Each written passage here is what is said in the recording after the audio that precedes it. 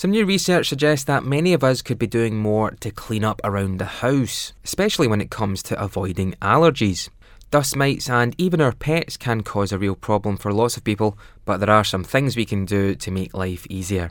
To learn more, I'm joined by How Clean Is Your House star and cleaning expert Aggie MacKenzie and Dr. Rob Hicks. Hello. Hello there. Now, just how dirty are we in Britain? That's a very good question. Well, it turns out, according to Philip's Home Truths report, a third of Brits wash their bed sheets once a month. And 1 in 5 of us never clean our mattresses, which is a well-known breeding ground for dust mites. That doesn't sound good. No, not good at all. And especially for people who have allergies, that can't be good for the health. No, you're absolutely right that one of the key factors to controlling any allergy, whether that be hay fever, whether that be an allergy to dust mite or indeed to pet hairs, is to try and reduce your exposure to these allergens. So if people are not managing to wash their bedding frequently enough, or vacuum the floors frequently enough, or indeed forgetting to vacuum under the bed, for example, then the chances are they're not going to be reducing the numbers of house dust mite. They're not going to be reducing then the dung particles that these mites produce, and that's what causes the allergy. And therefore they're more likely to suffer the allergy reactions themselves. So I think what the Philips Home Truths report highlights is that it highlights where the key hotspots are for these allergens, and what we can do to reduce their concentrations. I don't know about you guys, but I wouldn't want any dung particles about the house. I would try and get rid of them. Yeah, the trouble is you don't see them.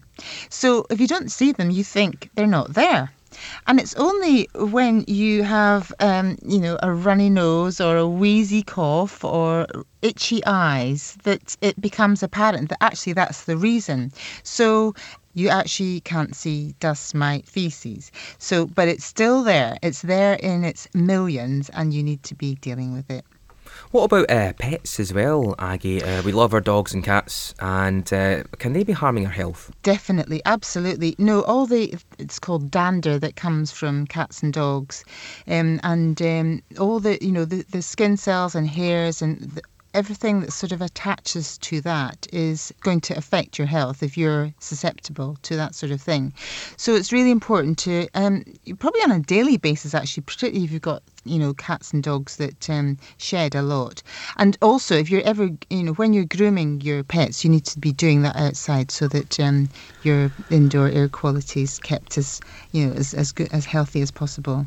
I've got 2 cats and they are quite hairy. They're a bit of a nuisance. Sometimes I wish I could just go straight to the source and just hoover them. I think that would be the best thing. Well, what's stopping you? Well, they're 2 big cats and they get a bit feisty, so I'll probably avoid it.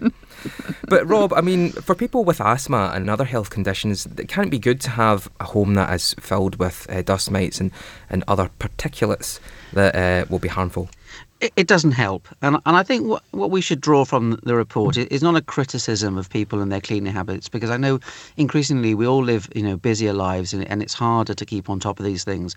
But what the report does is it highlights where the hotspots are. And you've mentioned, you've got 2 cats. One of the things we advise people with pet allergies is to limit where in the home the pet's allowed to go. So, the bedroom is a no-go area for pets if you've got a pet allergy, and ideally keep them out of the living area as well, because those are the areas where they're the real hotspots for where we spend a lot of our time. One of the things that people can think about are just the simple techniques that you can actually reduce your exposure to these allergens. So, vacuuming once a week, making sure that you vacuum under the bed, actually vacuum the mattress itself and the pillows. One of the things we see with people who've got dust mite allergy is that they do practically everything right, and then they forget that actually cuddly toys are a real home for dust mite. These don't get washed or they don't get moved, so they just harbour these dust mite, millions of them. a simple thing as putting those in the wash if they're able to be washed, or if the cuddly toy can't be washed at the 60-degree temperature, then stick it in a plastic bag in the freezer for at least 12 hours and then wash it afterwards at the temperature that it's able to be washed at, and that will kill the house dust mite from the cuddly toys. It's things like, if you're going to store toys and books and things under a bed, put them in a sealed container rather than just pushing them under the bed. It's quite remarkable how when people get into the habit of doing these things, their symptoms get a lot easier. I mean, some people might consider using an air purifier in the room, for example, in addition to vacuuming. It's what works for the individual. So there really is no one size that fits all, but there are plenty of different sizes that will help people. Now, for some people, their mental health might play a factor in the cleanliness of their home. Aggie, I would imagine you've experienced that in your time. Yes, definitely. I think, there's certainly, a cycle of, if someone becomes depressed, then they've got no energy and they lose interest in themselves and their environment, and then you enter this sort of downward spiral, and it's really, really difficult to sort of climb back out of it. And then you start sort of suffering all sorts of physical conditions as well as mental. So it's something to be aware of. So I guess another reason just to really try and keep on top of things around about the house. I think if you sort of feel that life might be getting on top of you, what a good idea is to start in a small area first. Just sort of think about just getting one small area of the home clean, and then the hope is that that's pleasing enough to want to sort of propel you on to doing other stuff. And just finally, what kind of tips could you give? Just some easy tips, just to, even for people who might be struggling to start, even tidying up their environment. Well, I think particularly for people who are sort of prone to allergies, it's really important to just simple things like vacuuming, particularly where you sleep and under the bed, because a lot of dust mites congregate under the bed.